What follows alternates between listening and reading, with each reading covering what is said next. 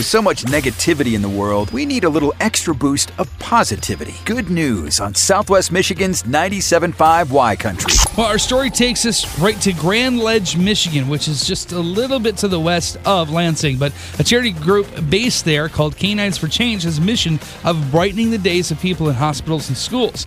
And the group is now helping students at Northwest Community Schools in the city of Jackson by sending fluffy facility dogs in for special training visits. Yeah, a beagle named Miggs is one of 2 dogs learning on the job at the school as the students and teachers are kind of winding down for the school year.